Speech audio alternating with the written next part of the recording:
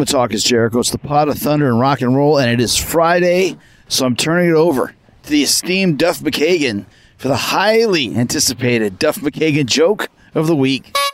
Chris Jericho, Duff McKagan calling you. Shit, man. Sorry for swearing, but I went to the doctor, and I said, "Doctor, I broke my leg in 12 places." Doctor said, "You should stop going to those 12 places." Thank you very much. Bye. Thanks, Duff, for delivering every single week, or at least trying to. It's been over 4 years that he's been doing this, so we thank Duff, and we love the effort. We look forward to seeing Guns N' Roses on the road later this summer. Stadiums and arenas starting July 31st in Pennsylvania. Full capacity crowds as well. Wolfgang Van Halen is opening the show, which is great. So go get that ticket. It's going to be a hot one. And, of course, don't forget about Fozzy. We're excited to hit the road as well. The Save the World Tour begins in earnest September 2nd.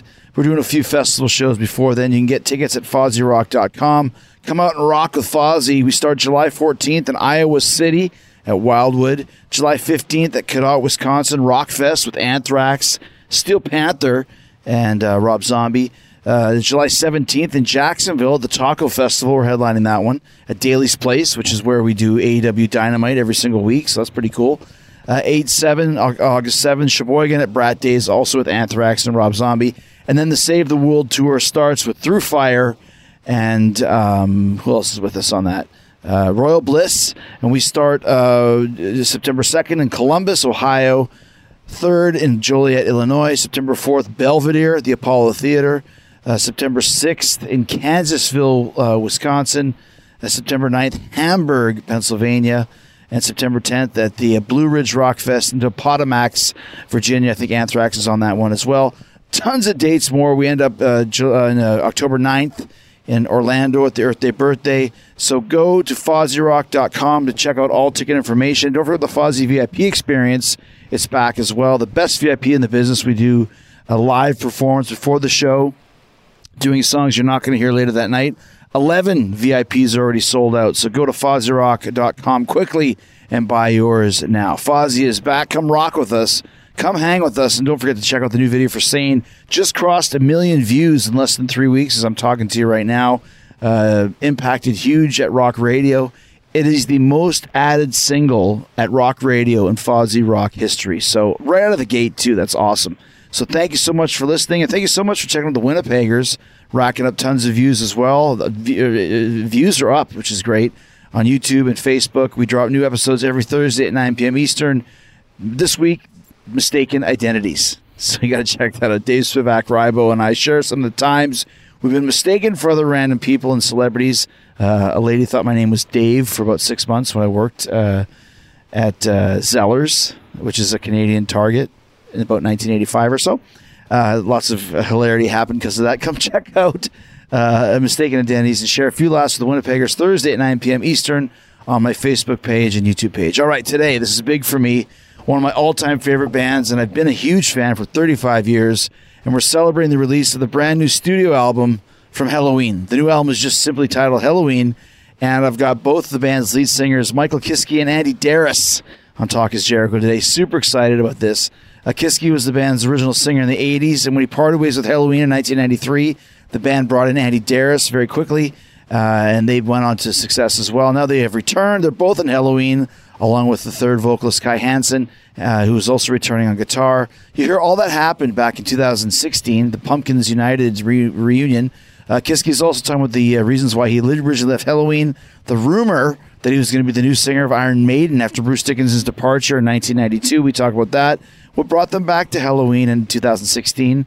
He and Andy explain how Kiske came back into the band, how they tackle the vocal parts along with Kai. The blending is just insane. Their favorite songs to sing live.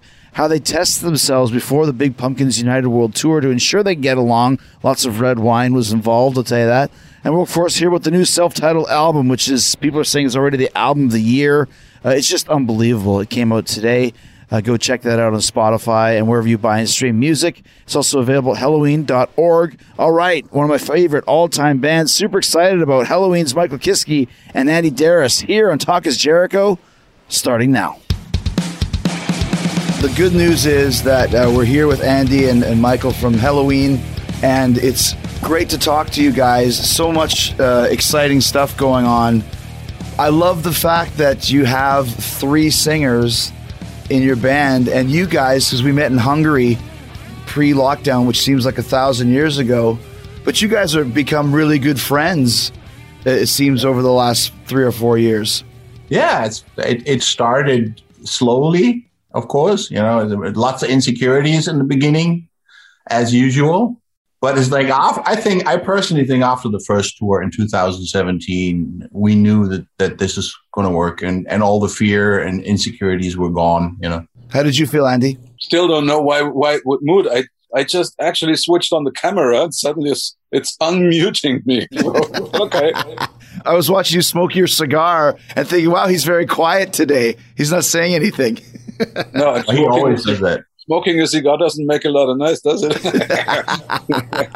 Back to the question. I mean, actually, we both had a bit of a stomach ache, I think, because we knew each other theoretically for decades because we'd been more or less having the same karma to live through. And the same job. Yeah. And suddenly you get to know each other and you realize, okay, damn, I mean, you missed out decades of that guy.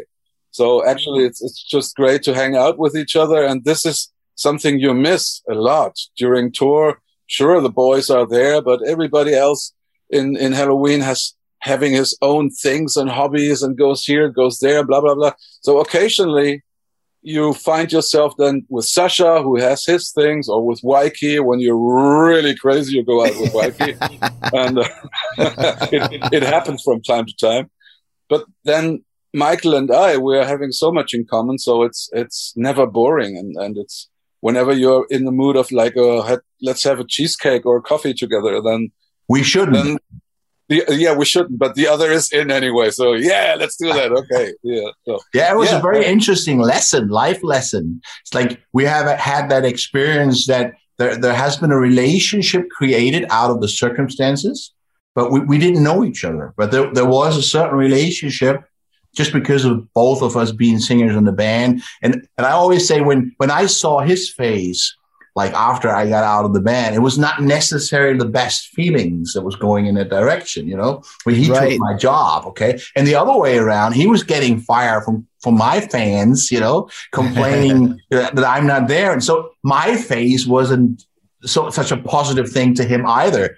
So that was an interesting thing when we finally met each other, that we actually got really good along. And it was very interesting to see that, because life is funny sometimes, you know. It's definitely something special, because you would definitely think that people who are actually looking at each other like competitioners or whatever through decades, when they finally would meet, you think, okay, there would probably in the perfect world be something like a diplomacy thing going on.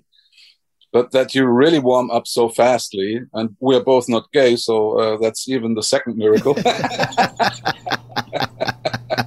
But we have cheesecake and red wine in common, so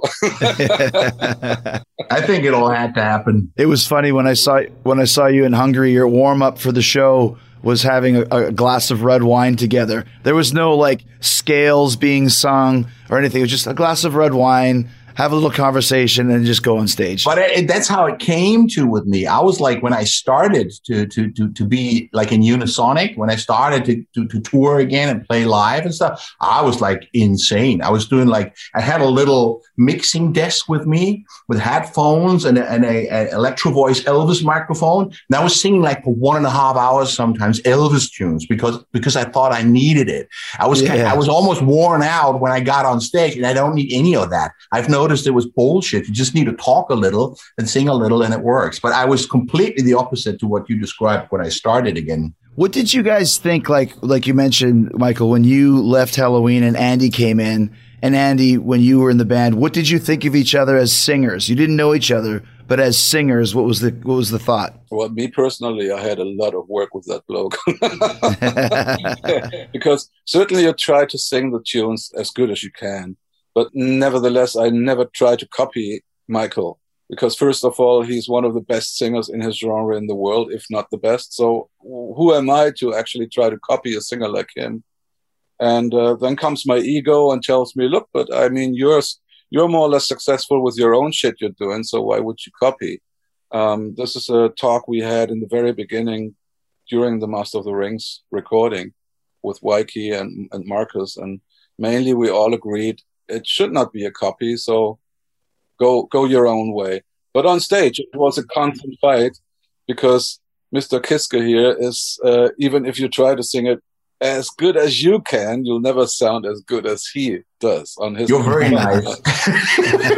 What I say to the fans when I give interviews now, because now I can be completely objective when looking at the history. I mean, in the early years, I was hurt, I was frustrated, I was angry, and I wasn't even listening to any of the records. I was refusing to listen to any. Now I can listen to the whole stuff, and I always say that I think that he saved the band because in the last 3 years, the band was not functioning anymore. When Kai left, the whole balance was gone and it was not working anymore.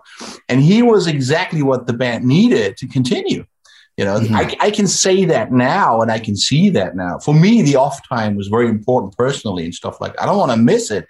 But I especially say that to Kiske fans, that they got to be aware that was exactly what the band needed because the band was not functioning anymore. And with him, the band was, okay? That's what you think. Yes. Well, I don't know what happened. But that's what it looks like. That's what you think. It's interesting, though, because being a lifelong Helloween fan from the Judas EP, I agree with what you say, Michael, that Andy did kind of save the band in a lot of ways. And it's one of the great replacement singers or new singers in rock history, much like Brian Johnson, Bruce Dickinson, and Andy Darris. I'd put you right in there. Sammy Hagar, you came in and gave the band a whole jolt of electricity that brought the band to a different level. Yeah, and like I said, we were not functioning anymore. It was just no fun anymore. It was necessary for the change was necessary. It was great for me, even though it was painful. It was great for my personal evolution, to be on my own for so many years and having to do everything on my own. But I'm pretty happy that I don't have to do that anymore now. When you left Helloween, there was a big rumor that you were one of the thoughts of being the new lead singer of Iron Maiden when Bruce Dickinson left. Because it was about the same time you left Helloween, Bruce left Iron Maiden. Obviously, there's similar vocal styles. Is there anything to that rumor at all? Yeah, I turned it down. I thought Iron Maiden is not good enough for me. No, it was funny. That question comes up since then. Like almost every time when I'm doing interviews for anything, that question comes up. And the funny thing is, I was actually hearing that information that I'm the new singer of Iron Maiden on TV in those days. I was watching a metal show. It was a cute girl was hosting a heavy metal show over here. And she was saying, "Whoa, everybody knows now. Michael Kiske is the new singer of Iron Maiden." Oh, that's interesting. They haven't called me yet. I don't know where that came from. Maybe it came from the fact that I didn't have a band in those years, that I was just free, sort of. And then people were speculating. The only thing that I always tell people who ask that question is that I was doing an interview with a French guy in the mid 90s or later 90s. And he said that he had an interview with Steve Harris a couple of weeks before, and that Steve Harris said something like that I that I was among the three that he could imagine or something like that, which I don't know if that's true. You got to ask him. I haven't seen Steve Harris for ages. I saw him the last time at the wedding of Rod Smallwood, which is ages ago. I still had hair when that was. Well, because then you also worked with Adrian Smith on your first solo record, so there was that connection too. Yeah, that was because he didn't have anything to do. I didn't have anything to do, and Rod Smallwood was made. It was great. I was actually in my apartment with Adrian Smith listening to that new Iron Maiden record without Bruce. Oh, X Factor. And we both didn't know what to think. It was weird. It was really weird. I mean, I grew up with Iron Maiden. I was 14 when when Number of the Beast was the main record, and Screaming for Vengeance from Judas Priest was their main record. So I started with all this at a very good time. You know, it was pretty amazing. And to me, Iron Maiden without Bruce Dickinson doesn't make any sense. And nothing against the guy. I don't know the guy. But it's a very unthankful job, you know, to try to fit into those shoes of Bruce Dickinson, which is, I would never do that. You can survive it, but he wasn't the quality of singer to replace Dickinson. You know, he couldn't sing all those tunes. And I had again, nothing against the guy. I don't know the guy. Maybe he's just sweetest person or whatever. I don't know. I'm just talking as an Iron Maiden fan. Okay. But it's like, it was so weird to me to listen to that album. It almost sounded like he was out of tune on the album even. Yeah, you're right. Like flat, like not being able to hit the tones and stuff. You're right. You're totally, and he is a great guy, but it was a strange choice because it was a different vocal range completely. I understand that he said yes, you know, it could have worked. Maybe, you know, who would in a situation that he was in, probably, you know, not having a big band or anything like that, who would turn it down, you know, you know, Brian Johnson could have said no, you know, but he didn't. Yeah. Right. Or Sammy could have said no, but he didn't. Exactly. When you came into Helloween, Andy, having to kind of replace Mike, was it hard to do with fans? Did they appreciate you and accept you instantly, or did you have to do some work? Well, honestly, I should have, or I thought about having to do some work, because I realized that there were quite a few old fans who definitely preferred Michael, and everybody knows why. I mean, he's the original singer on the hits like I Want Out, Future World, Eagle Fly Free, you name them. But it's impossible to replace a singer like Michael. So the only thing I thought is concentrate on your own shit, because you cannot win that war. I mean, that's, you shouldn't fight it. If you start to join that war, no chance to win it, because as I said, he's too good in his genre. Why? How could I ever reach him? So I decided together with Michael and Wyke that we're gonna do my shit the way I sing, and just hope for the best. If you're accepted, yeah, hooray! If not, but it's always like that. When you replace someone in a successful band, you always get that. You always get. It doesn't matter. Even if you're 10 times better than the previous singer or guitar player or whatever, you will always get that, because you have an audience that likes the members of the band the way they were. But like you said earlier, you were not trying to copy like the Keeper records or anything. And I think that's why Master of the Ring. It's just one ring. That's why that record worked, because the way I describe it, I described it to you, Andy, as well when we talked about it. It doesn't sound like the Keeper records. It doesn't try to copy the previous sound, but it sounds like Helloween. That's the funny thing. It's like some kind of a new Helloween sound that was created. And that's why we're talking today. It's a little bit like on a different level, of course, with Van Halen. When David Lee Roth left Van Halen, they sounded different too. I mean, Sammy Hagar is a completely different beast, you know. He's an amazing vocalist, a great guy, but he sounded completely different. But it worked out because they just let it happen, and they didn't try to sound like the previous Van Halen. That's the same thing Helloween did, and that's why they succeeded. And that's the way you got to do it. You got to stand for the changes. True. If that's even a saying. It is now. Stand for the changes. If you take Sammy Hagar, for example, I mean, there you have an example of a singer who is way more capable of singing than in comparison with Diamond Dave. Diamond Dave is the character, yes, but when it comes to singing, it's definitely Hagar. Has more range, but I like Dave. I like David Lee Roth. I love Sammy Hagar. I grew up with David Lee Roth. I was one of those guys who was bloking and meh when Sammy Hagar joined, and I couldn't stand it for 2 years, and then I had to learn that he is doing a fabulous job, and then I was into Van Halen again. It's also difficult not to like him. Yes. It's super difficult. Yes. Yeah, he's a sunny boy. I love him too.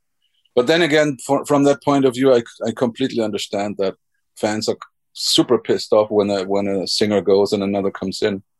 And I was quite aware of it. So call me blue-eyed or call me too I think your positive Pink or Cream whatever. 69 situation helped. Yeah, well, but nevertheless, the story. I mean, Michael knows the story. My story was my old band, which was successful in the beginning, like to start like a rocket. We've been #1 in Japan and everything looked great. To that point, I've written all the songs for the band, and suddenly this band tells me, oh, we don't want to play your songs anymore. Now we want to sound like Metallica. I said, well, I love Metallica, but we have our own style. We have a #1 record going on. Why the freaking hell would you like to sound like a band which is already like a style? Why would you like to copy somebody who's already there and successful? I mean, I did not understand this. That's stupid. And for a songwriter or for a musician, the worst thing you can do to him is tell him, I don't like your songs, because that's your daily bread. I mean, if somebody is going like, I love your songs, I mean, that's more important than money at the end of the day, because that's what keeps you going. And suddenly your own band is telling you, oh, we don't want to play your shit. We want to sound like Metallica in the future. And that's exactly when Wyke gave me a call, 29th of December. And I said, look, Wyke, before you, because he told me if you don't join, he would split the band. He would split up the band. Oh, wow. Yeah, that's how far it went. And Marcus gave me a call and said, well, then at least let's have a talk. And I said, okay, you know what? I'm not going to decide this year. The 29th of December, okay? I'm driving up to Hamburg. Let's have a talk. So the only talk I needed is I made them listen to the songs, and I saw the gleam in their eyes. I was like, wow, they were completely in love with my songs. And then me, for an egoistic part of you and an egocentric part of surviving as a musician, I had to ask myself, so who's my band now? My old band who doesn't want to play my songs, or now Michael and Marcus, who was like, we love the song. I would have done the same probably. So that decision made on the 1st of January, I said, okay, I'm in. And you wrote a whole bunch of key songs on following records and stuff. Yes. In my opinion, a lot of the key songs. And for me as a musician, that was my band then, because honestly, the band who loves your song is your band, period. Right. So that's the way I saw it. I mean, that's why I'm saying it's just out of my ego. That's what I needed. I did not look left and right who was hurt or who was trampled or kicked upon or whatever. I just followed my own instincts without asking myself, is somebody else hurt here? So actually the right thing to do was like contacting Michael and say, hey, the situation was like this. I did not actually kick you out of the band, because that's something we had to clear out when we met.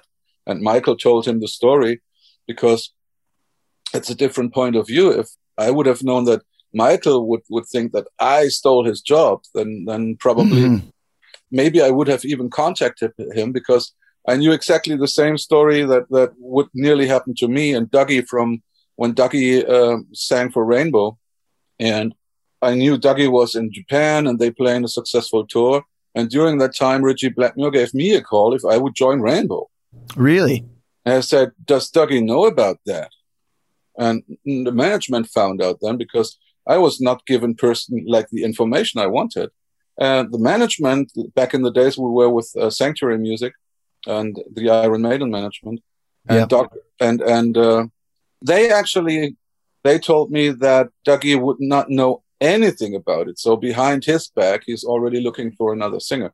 I mean, if it goes down like this is something that you really have to set right. Until I told Dougie, then I'm not going to do it, because you just don't do that. And as for me, I actually wanted out. It was subconsciously I wanted out. In my head, I didn't, but I was laying bombs everywhere. It was pretty obvious. I mean, now I know I wanted out. I needed to get out of it. Well, let's talk about, and for those who are wondering, Andy's previous band was called Pink Cream 69. But let's talk about how Helloween, the kind of Pumpkins United, 7 guys in the band, how did this transpire? Because it was hugely successful, and we'll talk about that. But for you, Michael, because you were working with Kai a little bit, but how was this presented and how did it kind of come together to do the big reunion? That was a long process. I mean, I can cut it short.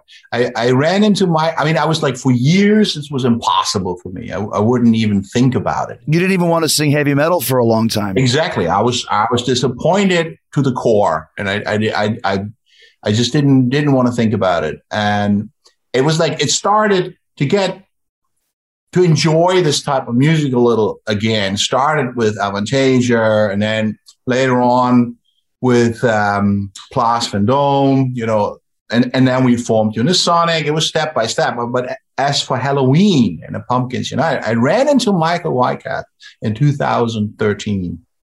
I was on tour with Avantasia, and Helloween played on that same festival, and I ran into him backstage, and he said the perfect line that was just completely unarms you. He said, "What have I done that you can't forgive me?" And I was holding my breath, and I was feeling deep down inside of myself, and I said, and I realized there was no anger. The anger was gone. I was just holding on to it in my head, but it wasn't there anymore. So I said to him, "You know what? I think I've forgiven you a long time ago." And that was for me an inner game changer somehow. Still no talk about reunions or anything like that. Another 2 years passing by, playing shows in Spain with Unisonic. Great shows, little places, like maybe up to 2,000 people, but great shows. Unisonic was just getting in shape somehow. And after one of those shows, Kai Hansen said to me, "Michael, one day we just got to do something again with Helloween before it's too late, And I said, "You know what, Kai? I'm open." And that was the start of it, because Costa was playing drums for Unisonic. Costa's part of the management, bottom row. So he mentioned it in the office, and then Jan called me up and wanted to check out how I really feel about it and stuff. And then Jan wanted me to have a long talk with Waiki, which we did, and it worked well. We sorted everything out and noticed that everybody has a different version in his head what went down. And then Jan said, you got to fly to Tenerife. Do you say Tenerife in English? Tenerife, yeah. Tenerife Island. And spend some time with Andy, because if you guys don't get along, it's not going to work. So I flew over, and we spent like something like 2 weeks, almost every day together. He was bringing me to the places where he thought the food is great, and we talked for hours. And I'm not saying this. I always send that ahead of what I'm saying now, because it sounds like you just want to promote this Pumpkins United thing, but it felt like I knew him. Do you have you had that experience? You meet someone for the first time, but you feel like you know him. This kind of karma connection. Yeah. And that's what I had with him. He was the one who mentioned it, but we both felt it. It was almost like I knew him from a previous life, which I'm sure we do. Yeah. But that was an interesting experience, because it was going down perfectly well. We talked about everything, spiritual things, musical things. And after that going down, we did the first real plans, getting everyone rehearsing and things like. I can't remember how it exactly went down, but it was getting it together with me and Waiki first, or getting that out of the way, which kind of happened naturally over the years, and then checking out how we do. So how was it kind of presented to you, Andy? Because the plan was always to have two singers, but here you are as the main singer of the band for 25 years and one of the main songwriters. That must have been kind of interesting from your perspective. He was the one who was actually behind it in a very strong way. I was reading interviews from him like 3 years earlier, where he was talking about something like that, and I was going like, "What is he talking about? This is never going to happen." Him and Kai are the ones who wanted to do this mostly, in my opinion. You should know that I'm a Leo. Leos always look for the most lazy way to get through life. So I prepare it very, very carefully for years, until I finally had them to the point that they said, "Okay, we're going to contact Michael and Kai because I planned that in the future I only have half of the shit to sing. Oh, that's the funny thing about it. I mean, I can guarantee you, I've seen him talking. I read him talking about it in an interview, like 3 years before, and I was going mad. It was like a friend of mine was sending me some of his statements through an SMS. Do you know anything about this? Oh, this is bullshit. I don't know what he's talking about. That came from him. Hypothetically, I'm always talking about it hypothetically. No, honestly. I think the key conversation was held in Japan in the Tokyo hotel, which unfortunately they tore it down for a new hotel. That was a classic old hotel where the Beatles were staying. Beatles stayed, yeah. I thought you talked about the band. It was beautiful. Anyway, we're sitting down there in the cafeteria there and having a talk with the JVC manager. And we just had a talk about what could we do, or do we have any ideas for the fans, something special, blah, blah, blah. And I just put it on the table and said, if you really want to present something special, we definitely should think about asking Michael Kiske if he would join, because that Kai would like to join was more or less clear, because we already had, in the very moment it was the second Hellish rock tour with Gamma Ray. Mm-hmm. So that's where my idea was born. And I thought, okay, if everything is working super nicely with Kai, why wouldn't it actually work with Michael? Because so far I already heard the stories from Marcus and Weike that Kai was actually the problem child, so to say. In the 80s, he wanted to leave. He was like, he wanted to figure out always partying and the rock and roll guy, and Kai, you have to take care, and blah blah blah. But it worked super nicely. So the whole tour was great. The people loved it when Kai joined the show for the last two Halloween songs. I Want Out in Future World. It was perfect. I mean, you saw that the people are having this wow, something special thing in their eyes, and that's when I said, if you really want to have another extra special, it's logically Michael Kiske. Bring him on stage. In a perfect world, bring the whole band together. And that's when it was born. To me, that's pretty cool of you, Andy, because once again, it would seem most people would be very protective of their spot, so to speak.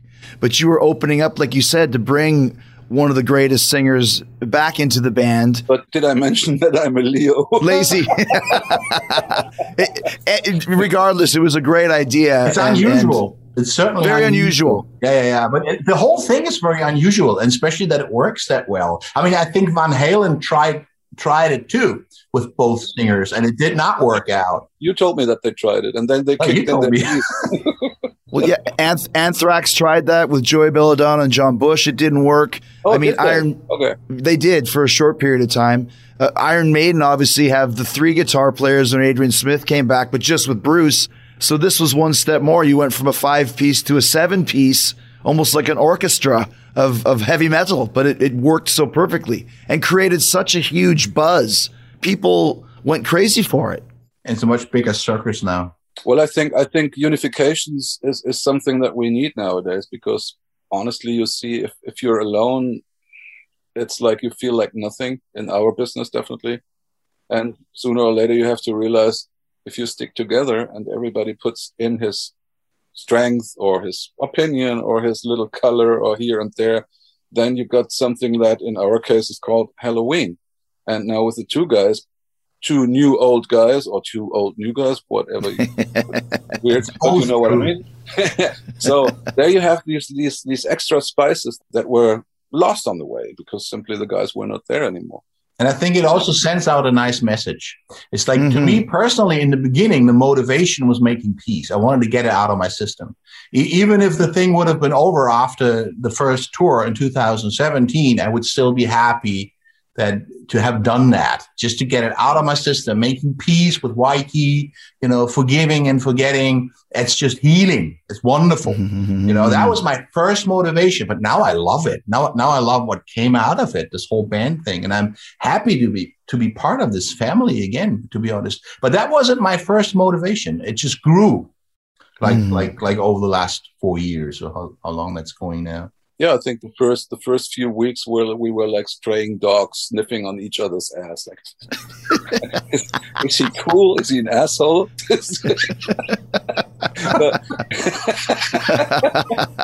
Forgive me, that picturesque comes up. But you know what I mean. Visual image there. Like some seven straying dogs smelling each other's asses. I don't like it. But I honestly think it's a good message. It's a very good message, that you can actually, there has been so much crap going on over years and bad words and stuff like that, and actually forgiving and forgetting. And I hope people feel that this is not just a game we play. I hope that they can feel that that's real. I couldn't do it if that wouldn't be real. Okay? No, I think that would be impossible, Michael. I would get sick. 2.5, 3 hours. Forget it. People would realize. Especially when as we know too, it's not just the time in the studio, or you mentioned kind of the honeymoon period of you guys hanging out in Tenerife. When you get on that bus and get on those planes and go on the road, you find out very quickly if the chemistry is there as people and as friends. And if it's not there, it's done. And the fact that Exactly. You have that chemistry, right? That's why we did contracts only for the live tour, for the 2017 tour. We only made contracts for this tour. So if we hated each other in the end, everybody could go his own way again. And after it worked out so well, we started to think further, and the idea of an album came out. Oh, I think this is something we plainly told people in each and every interview when they asked us, so if there's a new album after the tour, we always said, let's first look how the tour went down, because it's one thing to meet 3 hours on stage for every second day, but it's another thing to meet each other 10 or 12 hours every day in the studio. So, On the planes together, on the gates, waiting together. It's like That's right. Together That's all right. the time. It's difficult when you can't stand each other, So when you guys started rehearsing and putting together the set list, one of my favorite things, and it's all over the new record, which I can't wait to talk about, but when you're talking about catalog and the first tour, how did you kind of decide who would sing what and what songs would you do? And it was so interesting, the blending that you guys did. Well, we have many songs. That makes it a little difficult. But I don't know. I kind of stuck out of it most of the time, because most of the time, I think the only things we had to decide is when I didn't want to sing a certain sentence or part, or Michael didn't want to sing a certain sentence or part. That was the first 20-30%, which were clear. We try to actually feel good on whatever we sing. I mean, there's definitely certain stuff that you like for whatever reason, or you dislike for whatever reason. You talk about the album, the new album? Yeah. I think you talked about the live situation, right? I was talking when you first got together for figuring out the set list. That was quite easy. It's just too many songs that you can actually. We could easily make 3 sets of 3 hours with new songs. That's how many songs are there, really, which is great. There's a lot to choose from. But I didn't think it was so difficult, because certain songs you just have to play. Certain songs you just can't leave out. But what I'm talking about, though, is how you decided who would sing what. The vocal interplay was so incredible. Yeah, but that was easy. You mean live, right? You mean for the live? Yeah, that was easy because he wanted to get rid of the typical Kiska tunes. Did I mention that I'm illegal? and so that was easily split. And we just did a few things where we thought we should do duets, because it's a great thing to do. That was also easy, wasn't it? I didn't think it was very difficult. No, it was checking out, listening to it in the rehearsal room. If it was good, it was good. Sometimes you say, okay, maybe we can switch the verses. Verse A, Michael, verse B, Andy. Let's try to do the refrain together. Sometimes it worked. Sometimes we decided that the refrain is also in parts, and sometimes we do harmonies together. Whatever we felt. Yeah. There was an idea that I should sing "Why," which is a typical Andy song. Jan thought it was a cool idea, and that's how we rehearsed it. But then we noticed there's always twice the same verse part, so it's like ideal for a duet. So we switched that and we started to sing it together, and it turned out way better. That happened too. Yeah, I think that was the initial thing that showed us the way. Oh, look, I mean, Michael should actually sing Why, but when they sing it together, it's much more fun. Mm-hmm. And that's probably, that was the initial thing, Why. And then we tried it. We tried everything out. Yeah. There was just suggestions from the management sometimes, or like on this record production from Dennis Ward. It was just suggestions, and we just tried it out or whatever. It was very, very interesting how that happened in the rehearsal room, because he was naturally, when I was singing Why, he was naturally taking over the second part of the verse. It was just, he just did it naturally, and it just sounded much better than, just me doing it. What we realized, I think, was we got the confidence when we realized that when the boys in the rehearsal room were telling us, hey, that sounds freaking great. That's when we got the confidence, because the boys were like, heads up suddenly, and go like, do it that way. That's fantastic.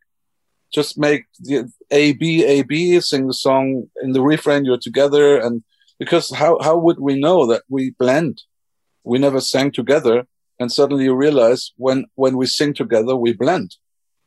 That's a perfect thing if you realize you've got two singers who blend. The son was blending too, so I was... I saw that. We are the Simon Garfunkels of the metal. It's such a... You can't imagine how cool it is with two singers in terms of the energy live. You don't have to sing a freaking whole set. It is less than 50%. Because Kai does his bits too. Mm-hmm. And if one person gets sick, which I was on the very first tour, I was like almost constantly sick. I caught something in South America and didn't get rid of it. You can balance it out to the other one. And in Japan in 2018, he caught something and he was really struggling. So we moved songs to my side.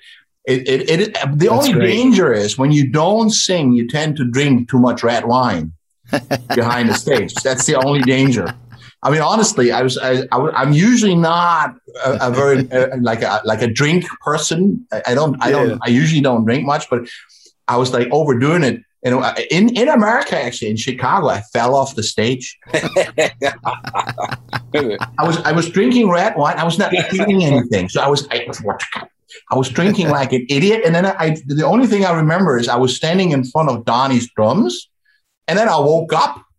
A monitor guy picking me up from the audience again. They luckily they kind of bounced off my fall, because it was a concrete ground. If I would have fallen on that, it could have been dangerous, but nothing happened. They just pulled me up and I continued singing, but I never had that before. I blacked out.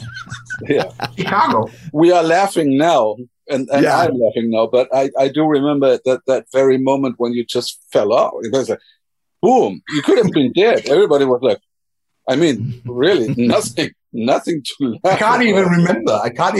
I just get like a film cut. Everybody was shocked and scared to death until you finally show a sign of life. It's like, okay, I'm okay. And everybody, When I watched your set from the side stage, you guys had a table set up just out of view of the crowd with some red wine on it, some glasses. Vikey had his ashtray with his cigarette, which he's always smoking. You had your little party tray right there, the party table. Kai always Jackie Coke. That's the one? Yeah. Oh, that's Kai. That's Kai. Right. Yeah. It was really fun from a fan standpoint, too, because we'd heard Andy singing your songs for years, Michael, and then you got to sing some Andy songs. That was a pretty big moment, like Forever and One, and it was just kind of cool to see that. I see it like a late revenge. now this bastard has to sing my songs. I like singing with him. Screw you, sing my songs. Let's talk about the great new record, Helloween. It's coming out this week as we play this. Once again, the vocal blend, the album is so great, but the vocal blending as we're talking about singing, because now it's not just Andy and Michael, but Kai is interjected too. And he's got such a distinct voice that any line he sings, it just cuts right through. Once again, how did you guys decide which songs to do, which lines to do? Is every song on the album a duet per se? Kind of explain a little bit about that. We had Dennis making a pre-draft, When Dennis knows his voice, Dennis knows my voice, and we just wanted someone outside of the band to make suggestions. So that's how we started. He was splitting the parts the way he thought it could work out, and that's how we tried it. I did the vocals with him in Tenerife, and if I didn't feel comfortable with a line, and I felt like this is typical Andy, I passed it over to him and he gave it a try. And sometimes there was a situation where he felt like I should give that a try. But most of the time, the songwriter had like in the head who should do it. And for instance, like with Sasha Angels, he wanted me to sing it right away. He had the demo in, I think, 2019. It was done, and he was sending me the demo, and he wanted me to sing on it, so I laid vocals on. We added a middle part. We added with him in it, like in the sort of pre-production phase. That came together. It was pretty easy, I thought. It was kind of difficult with Kai a little bit, because in the very first planning of the Pumpkins United, it was only planned to have Kai do this sort of medley thing live, you know. Right. It was never really talked about him singing on the album, which we don't mind, but he kind of made that decision that he wants to be singing on the album too. And then, as far as I've been told, the producers have sent him parts of other songs where they thought he should give it a try, and he just didn't. He just didn't sing on them, so it didn't happen. And then I did the vocals for Skyfall the way Dennis had written it down, okay? And it sounded great. Everybody was happy. I did the verses and all that, and I felt like, wow, this sounds like Keeper of the Seven Keys. That's so amazing.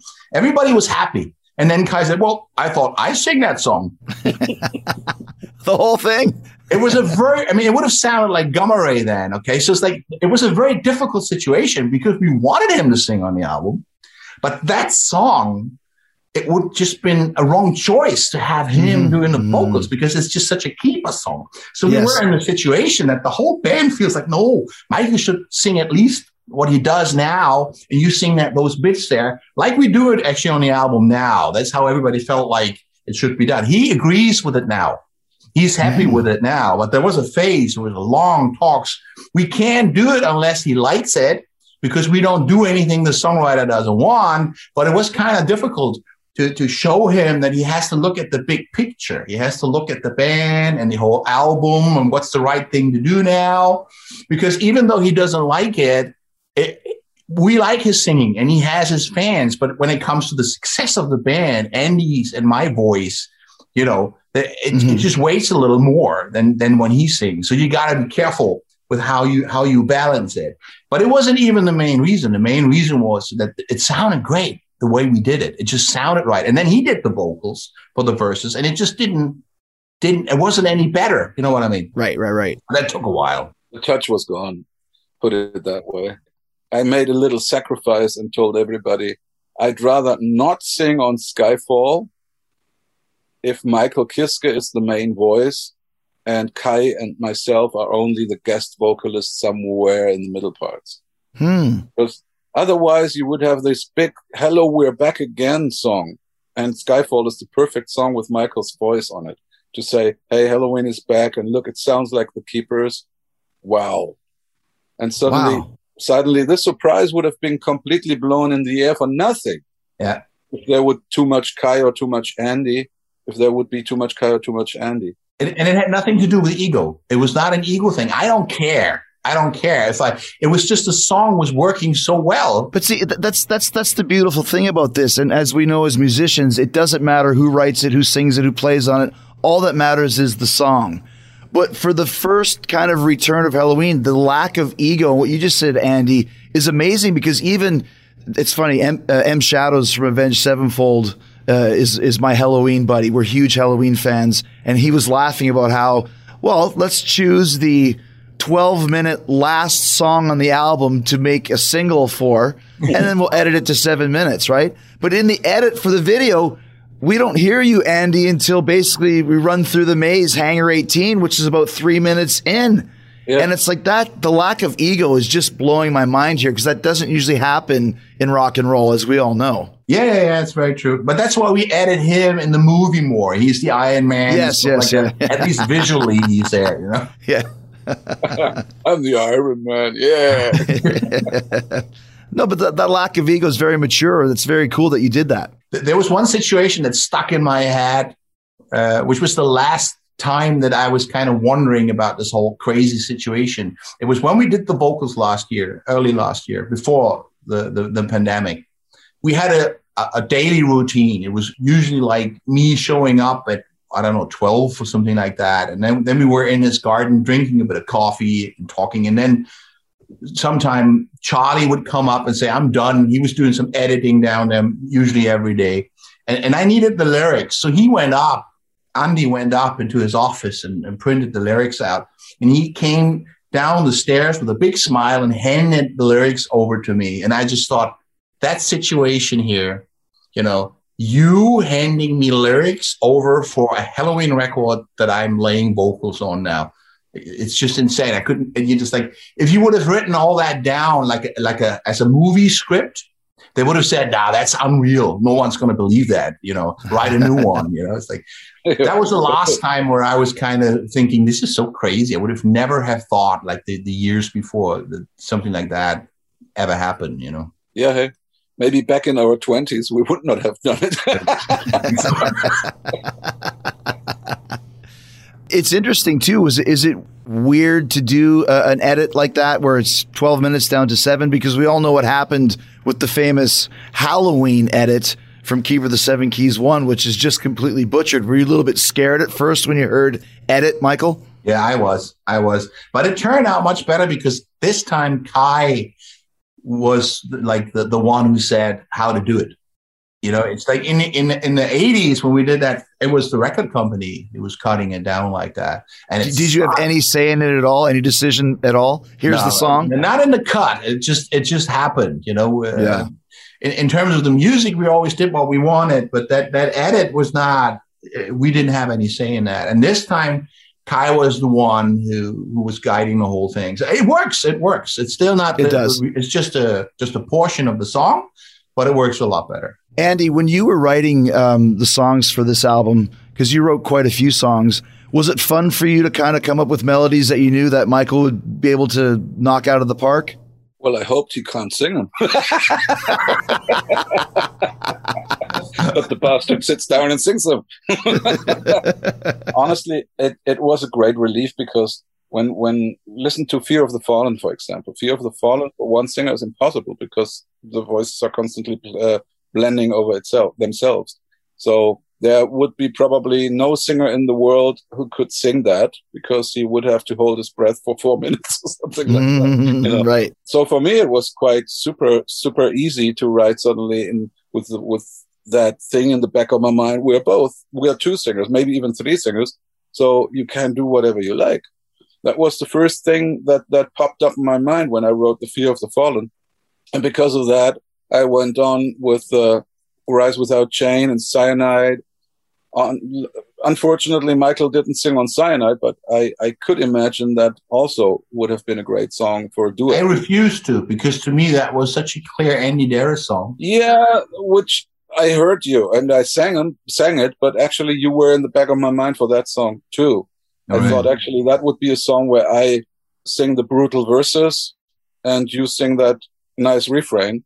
And probably the refrain would fly much more when you would sing it. But then again, it's okay. It sounds okay. It sounds good. I think it's perfect the way it is. It was one of those songs where in the same way, when I did Out for the Glory, it worked. It just worked. I didn't even know the song because I couldn't understand what Wyke wanted with those songs, because on the demos, he was laying vocals on it. And when Wyke's singing, it sounds like you burn a witch. or kill a pig. There's no melody. There's just someone gets slaughtered. That's what it sounds like. And I did not know what he was trying to do with those songs. So it was a situation when we did the first brainstorming where we met up in Hamburg. I think it was in 2018 in April. We met in Hamburg and everybody played the ideas. And he played Down in the Dumps. He played the songs that he had, the 3 songs, and I just didn't understand anything. I didn't know what he was trying with them. And the band, don't worry. The band said, we know his demos. We know what it sounds like. Don't worry, it's going to be great. So I trusted them, and it was true. When I didn't practice those songs, and when I did the Out for the Glory, it just happened in one evening. I got through the parts, I learned them, and I did it, and it just worked out. And when it is so obvious, it's easy. When he came in and was happy right away, And to me, it was with Cyanide and some of the other songs. It was clear to me that that's Andy. It just sounds right when he sings it. So I didn't even want to have any try on that, Yeah, you didn't want to sing on my songs, you bastard. That's all. No. It's just when it's so working with you, why should I? Just to make me happy. And give him less work to do. He's a Leo, remember? Yeah. But the album works. The album works so well, and it's. I think it's exactly what people are going to be waiting for and hoping for. One of the interesting things for me, Michael, that you can answer is I'm one of the guys that looks at who writes the songs, and Sasha wrote great songs, and Andy and Kai and even Marcus had a song, but no Michael Kiske songs. And you've had some great ones in the past from the first Helloween records that you were on. Any reason why there was none of your compositions on it? Yeah, I just stepped out of it. I didn't even really try because I felt like my stuff was good in the Keeper years, but I don't think that I wrote key songs. I think the key songs for the band who made the career of the band came from Kai, Waiki, and later from Andy. So I felt like we do have enough songwriters. I mean, I was meeting up with Sasha in Berlin once, but it was more actually getting to check out how we work together. We didn't really care much about the song. It fell under the table. We didn't even talk about it anymore. But no, I didn't even try. I'm writing an acoustic album right now, actually, just for myself and to use the time. But we have so many songwriters, and especially when it comes to this type of music, the stuff that I'm doing is usually very different. And it's a question of, even in the 80s, my stuff was very different. And it was always a question if the band could transform it into a Helloween song, which they did. It's like my original versions usually sounded quite different. It would still be the same situation. I just write a song.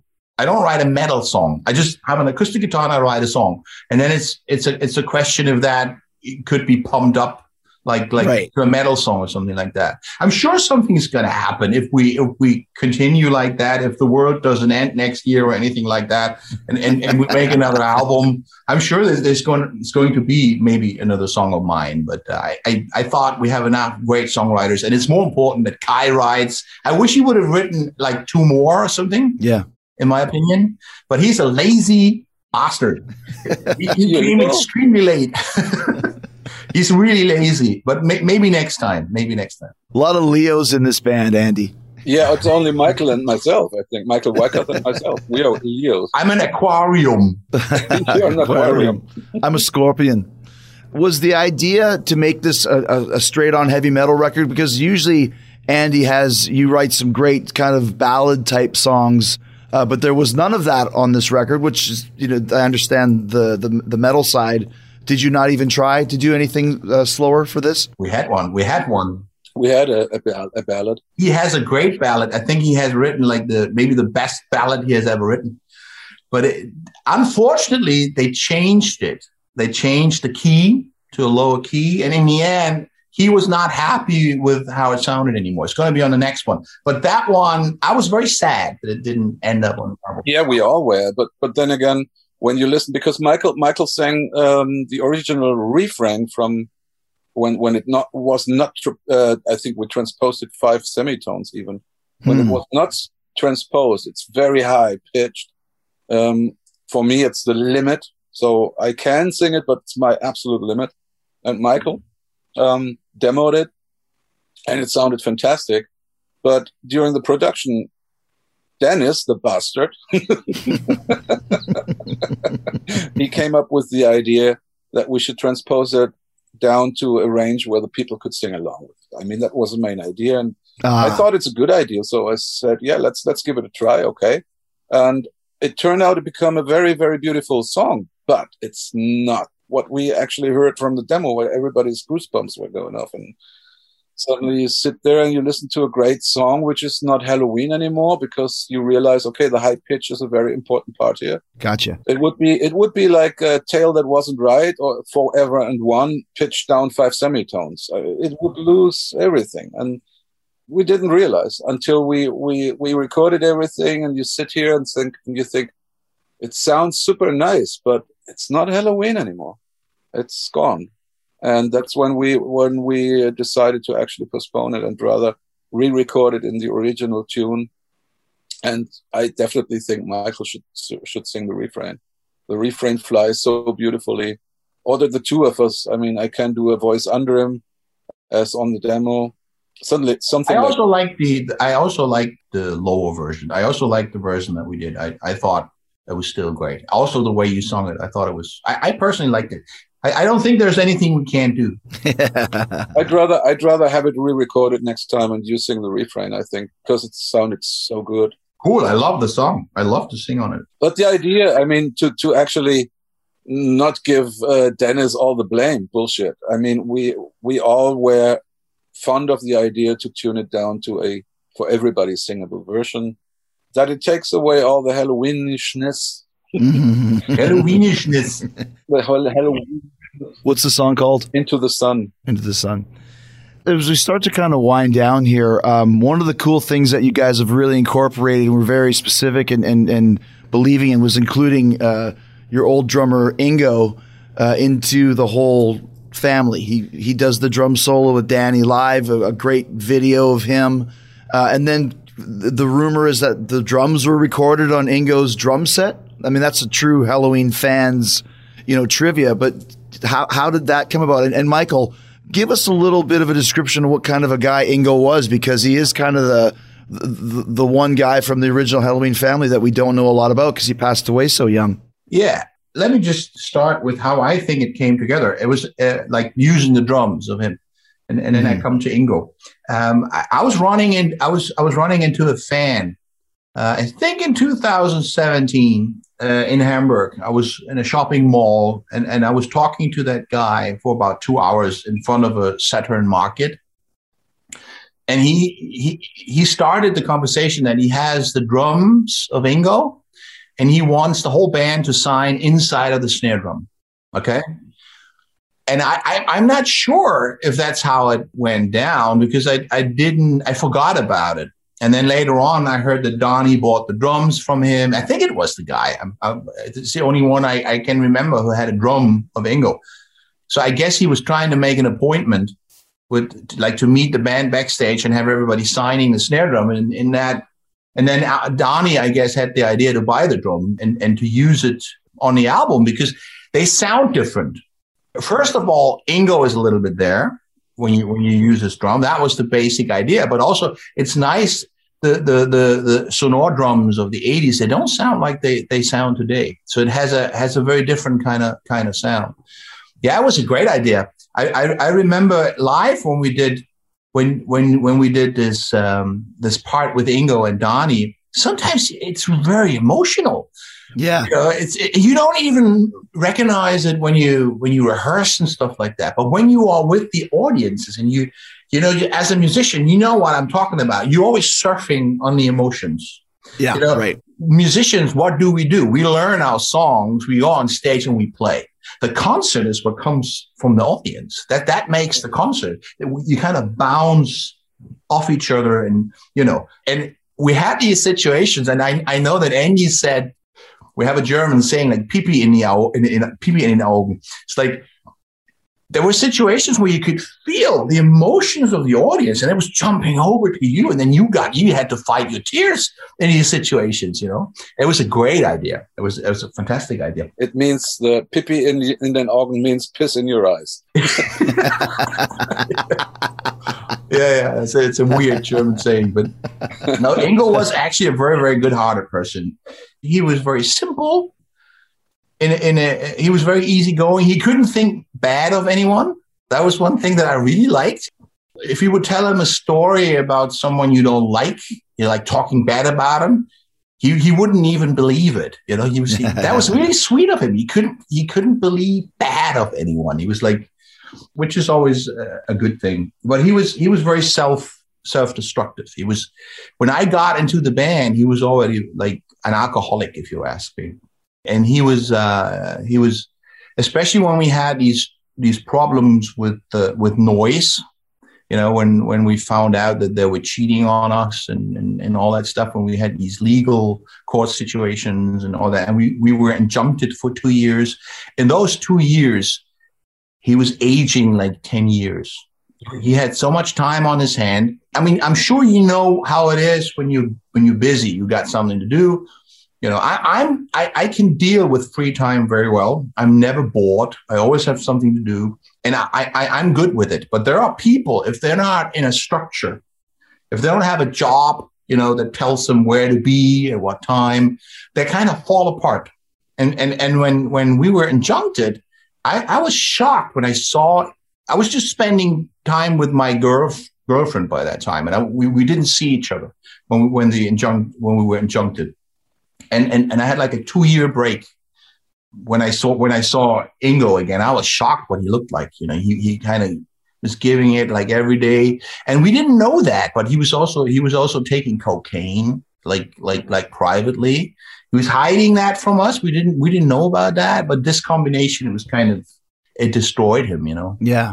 I think he would have gone that way anyway, because he was on a like you can tell sometimes that some people are on a self-destructive way, you know. Right. And there was nothing really we could have done, you know. We were kind of helpless, but this situation we've been through just speeded it up. Gotcha. Last few things. Did you expect, Andy, that this Pumpkins United reunion would be as big as it was? Because it's big arenas in Mexico. It's headlining Wacken, and Helloween always had a certain level of being a big band, but this took it to a different level. Did you expect that would happen? I didn't. Well, we all hoped for it, but this is something where you talk amongst each other, like, wow, wouldn't it be great, blah, blah, blah. There's another German saying, man darf ja träumen, you may dream. So you take it as the absolute perfect world thing. In a perfect world, we're reaching this and this and this. That you actually reach everywhere the biggest thing you can. This is certainly unbelievable. I mean, how often have we been standing backstage, Michael and I, looking out into the concert hall, onto the audience, over the stage, and like, again, nearly with pipi in our eyes. I just got goosebumps. Yeah. I mean, this is probably 9 out of 10 concerts were like that. You could not believe it. I mean, I desperately wanted to soak it in forever, to have it constantly available in my memory, because we didn't take it for granted. Yeah, it was, to me, I did not know what to expect. I was off the scene way too long to have any idea. But somehow it seems like we've got the two parties together, you know? The Kiss Cafe's Helloween, who jumped off after that, and the Andy family, we got it all together somehow. It worked to bring them all together, and I think that's why. Yeah, in a perfect world, we always say this or that will happen, but this is just a saying. In a perfect world, it never becomes true, but this time it did. So yeah, unbelievable. I'm the most surprised also about the reactions of the album, really. That like I said, we were never number one in England in the single charts, never. You know, that's something that I mean, I'm especially now where you're just waiting, hoping that touring comes back and all that. To have an album released and getting such a great feedback is very uplifting. It's very uplifting. Last question for you. I know they're all songs are like your children, but what's your favorite song on the new record? And what's your favorite song to sing together live from the tour that you just did? I love like Keeper and the song Helloween, especially when we do that together. I think that's always great fun. Especially Helloween and Keeper, you don't do that much. It takes away so much pressure if you don't have to sing these long songs alone, and you know, okay, now the other guy is jumping in. It's for singers, it's a dream come true. Right. I personally loved everything that we did together, because it was always that fun part in the show As soon as you have to go out and okay, it's just me now for Soul Survivor or whatever. It's not that party thing. It's becoming serious. Yeah. There's one thing coming into my mind. Perfect Gentleman, which is a song that I love, which I think is totally him. I always don't want to come on stage for that one, but he always wants me to come on stage with this, I'm perfect and stuff. He always has to convince me again to go on stage because I think it's his song, It's a perfect song for the two of for you and me to say, no, I am perfect. Because we're gambling then with the last decades where everybody says, oh, Michael is better. No, Andy is better. No, Michael is better. Blah, blah, blah, bullshit. No, you're perfect. No, you're perfect. No, you're perfect. So, I like that. Yeah, it's not bad. What's your favorite song from the new record? I really love Skyfall, Out for the Glory. The ones that have a bit of the. I love Fear of the Fallen because strangely that has a bit of a Keeper touch too, which is interesting. I mean, my main phase in this band, where everything was great and we were all happy, was the Keeper of the Seven Keys records, of course, and that's when that vibe comes up, I'm happy. But I like many songs. I like them all, but I had difficulties with Down in the Dumps in the beginning. It was a song that I understand it now. When we did the listening session it was the first time that I was listening through the whole album. I understood that it makes sense on the record as a comedy kind of aspect. Like you can't really take it completely serious at all. I should have made a photo back in the days of your face where you for the first time listened to the Waikiki demo. You had this what the thing in your face. It's so crazy. Down in the Dumps is so crazy. How about you, Andy? What's your favorite songs on the record? Okay, just a very Andy thing, because I'm already looking for the live situation. I think I will love to sing The Fear of the Fallen together with Michael. Mm-hmm. This is done for Michael and myself from beginning on. That's why I probably enjoy the big F out of it. And I could imagine that I love to sing together with Michael again. At least the refrains you have to join Mass Pollution. Yeah, sure. That'll be probably a live rocker from hell. So yeah, I'm looking forward to them. Certainly Skyfall, out of question. What a frigging great song. I mean, yeah, he did a fantastic job there. Kai did right. Definitely a definite. Yeah, that's the keeper follow-up song we needed. And there it is. There are many songs on the album that I could imagine live, but the three of them I would say I'm looking forward to. Skyfall mainly because I can have a smoke. Just because I have to ask before we go, tell me quickly, Michael, if you can, what the fuck does Pink Bubbles Go Ape mean? What does that mean? It was just nonsense because it was basically how we felt. Nothing was working anymore. It was actually coming out of a conversation that I had with Waikiki. Like I said, in that time, it seemed like everything had turned. Like before that, everything was working out. Everything was great. It didn't matter what we touched. It seemed we felt invincible. And then the whole chemistry changed. The whole balance changed, and nothing worked anymore. And I was just joking. I was just joking around. We should call this album like Pink Bubbles Go Wild or something like that. I think that's what I said because that's what it is, And then let's Pink Bubbles Go Ape. That's better. That's how it came. It was on the phone with Waikiki. We did so many things wrong. We took a producer instead of the one we did the Key Records with. It was just Pink Bubbles Go Ape. Well, the band is bigger than you've ever been. It's tighter than it's ever been. The new record is awesome. And it's been great talking to you guys. I'm glad we're able to do this. And I'm excited to see you guys at a festival again somewhere down the road when we can start doing that again. It's going to come back. It's going to come back. And we will appreciate that like never before. Oh, exactly. Yeah, because that would mean the craziness had an end. Yeah, exactly. Well, thank you guys. Awesome. I'm glad we got to do this. And it was perfect timing. You just finished your cigar, Andy. So it was the perfect link. Not yet. Not yet. Another 10 minutes. Thank you so much, guys. It's been a pleasure. Yeah, thank you, man. Thank you. Thanks for your support. Always, forever. Thank you. Cheers. Cheers, Chris. Bye-bye. Ciao.